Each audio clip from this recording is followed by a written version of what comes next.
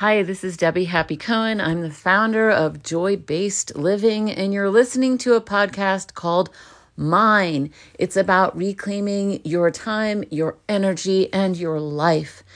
Today, I want to talk about the softness of a woman. I'm not going to try to be politically correct and up to speed with all the right ways to say things. I am coming from a history, a lineage of women who were housemakers 100%. They were Iraqi Jewish, and the men worked and the women stayed at home. When we had gatherings, the women were in the kitchen and the men were talking really loudly at the table. I'm not saying that that is right or wrong. What I am saying is that I was born in America as a very strong, independent, to be that kind of person. Not that they wanted me to be that kind of person, but America taught me how to be that kind of person. And when I first started my coaching career, I got a very professional navy blue suit and I did my thing.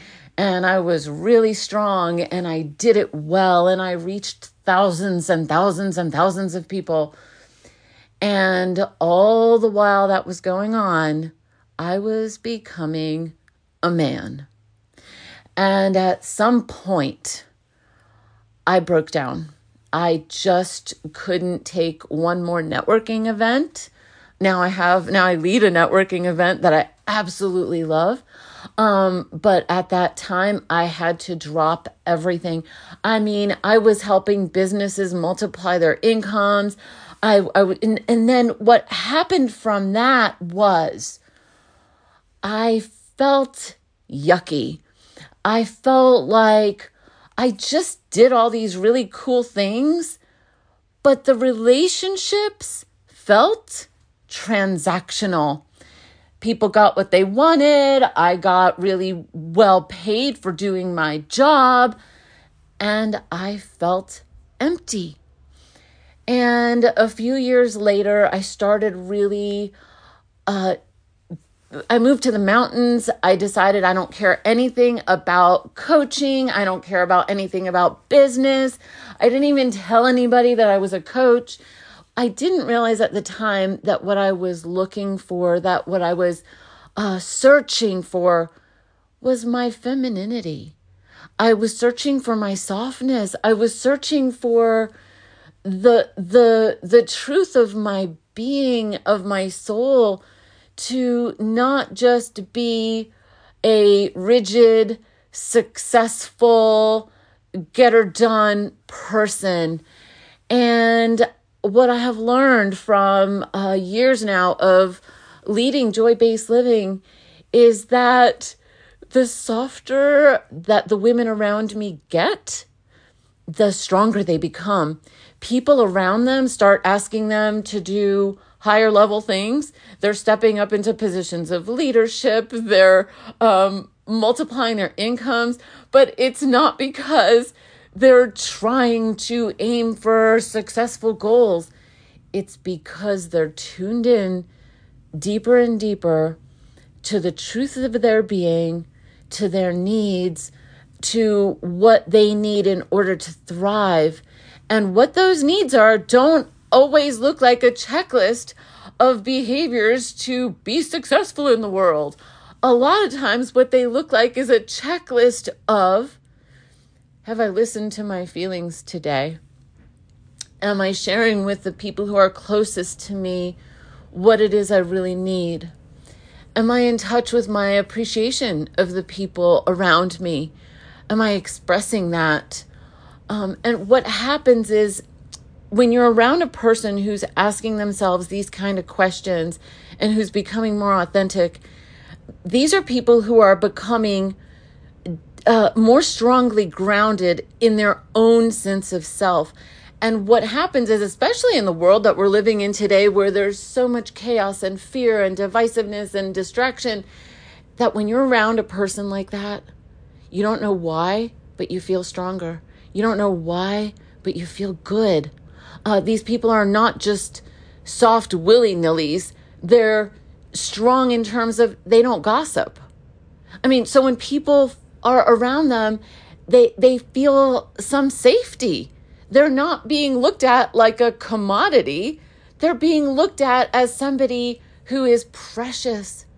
And that kind of perspective is when you're being looked at by someone in leadership who looks at you and just has this in their gaze. What they have in their gaze is, you are simply precious. And how can we support you? And what can you bring to the table that you would like to bring to the table? People feel protected. And when people feel protected and they feel safe, their generosity starts to come out. And so the ripple effect, and when people feel generous, they feel happy. When people feel involved, they feel connected. When they feel connected, they feel more joy. And so we're flipping the cultural conditioning training that says you need to pick a goal and get there, and your sense of value will depend on that. We're flipping that on its head and saying, look, as a woman, and many of the people around me who I coach and lead are women, as a woman, who I am is what's most important. Being in touch with my feelings and my needs and my deep desires is what's most important. Tuning in spiritually to that greater sense of feeling connected with something much bigger is what's most important. From there, I will be guided. From there, I will be guided to do the dishes. I will be guided to make a phone call. I will be guided to inspire people with a certain message like this podcast. And so what my rally cry is here right now, whether you're a woman or a man, is to honor the softness in yourself, to honor the fact that there is a human being in there, to honor the fact that you are not a machine. And from that fact that you are a human, to honor the fact that you are connected with a divine energy, and that there is a mystery about you, and that mystery cannot be, it's not for sale. It's not a commodity. It's a magic of who you are. And I just realized when I said, if you're a man, there's also a softness in you. When I look at our culture, we as a culture have become too masculinized.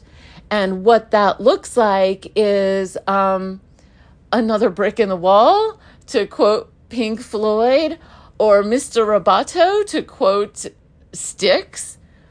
And I am standing for you in the depth of your power through the balance of the masculine energies that know how to build things and have a sense of logic, and the dryness that's important for creating structures, to have that balanced with, you know what? A home isn't a home without flowers in it. A family isn't a family without belonging and empathy and relatedness, without agenda. And so we reach to each other with our hearts, and we honor what our hearts are feeling and what our hearts are desiring. And from that space, you begin to learn to trust yourself more, and you begin to attract others who either you're here to serve and support, or that you can simply relate to because they're vibing in that space too.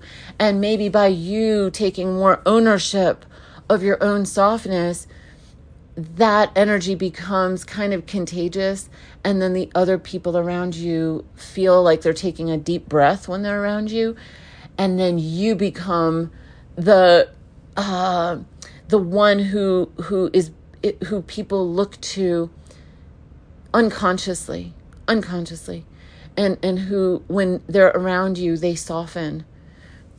Human beings mirror each other. We mirror each other all the time. That's why when you're looking at a TV show, if there's a lot of happiness going on and you're in a pretty decent mood, you'll mirror back. You'll smile with the characters.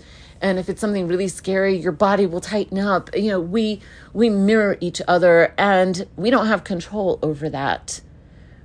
And if you think you do, well, that's going to make you more rigid. So you can control that for sure. I know I did for a long time, but you'll pay a price of suppression of your true self. And so I'd like to close by simply inviting you to raise your standards, not in the typical conversational raise your standards by having a better house and a better wardrobe. All those are good. Fine. Raise your standards in terms of accepting, welcoming, and celebrating all of you. Welcoming, accepting, celebrating the true self in others. And I believe that is the healthiest, most beautiful way to walk forward in your journey, whatever that may be.